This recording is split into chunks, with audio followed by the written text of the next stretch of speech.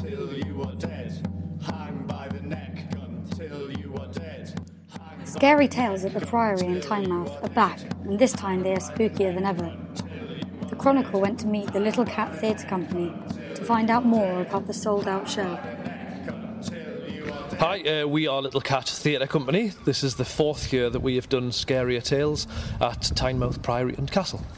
The last 3 years before this, we've done a show called Scary Tales at Tynemouth Priory, and we do get a lot of repeat custom. And to make sure that people knew that this was a new show, we thought we'd call it Scarier Tales, and that did put a little pressure on us to make sure that they actually were.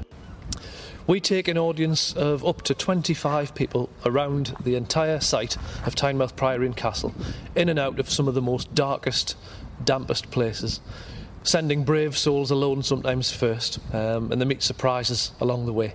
And it's a mixture of sound effects, acting, music, and a few frights thrown in as well.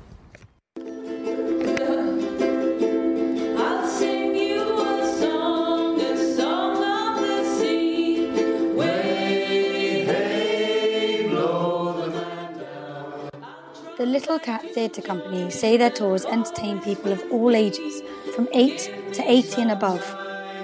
Lighting, sound effects and projections are used to make the tours extra spooky, as actors share tales of ghosts at the Priory throughout the ages, from the monks that first lived there to World War I soldiers defending the coast.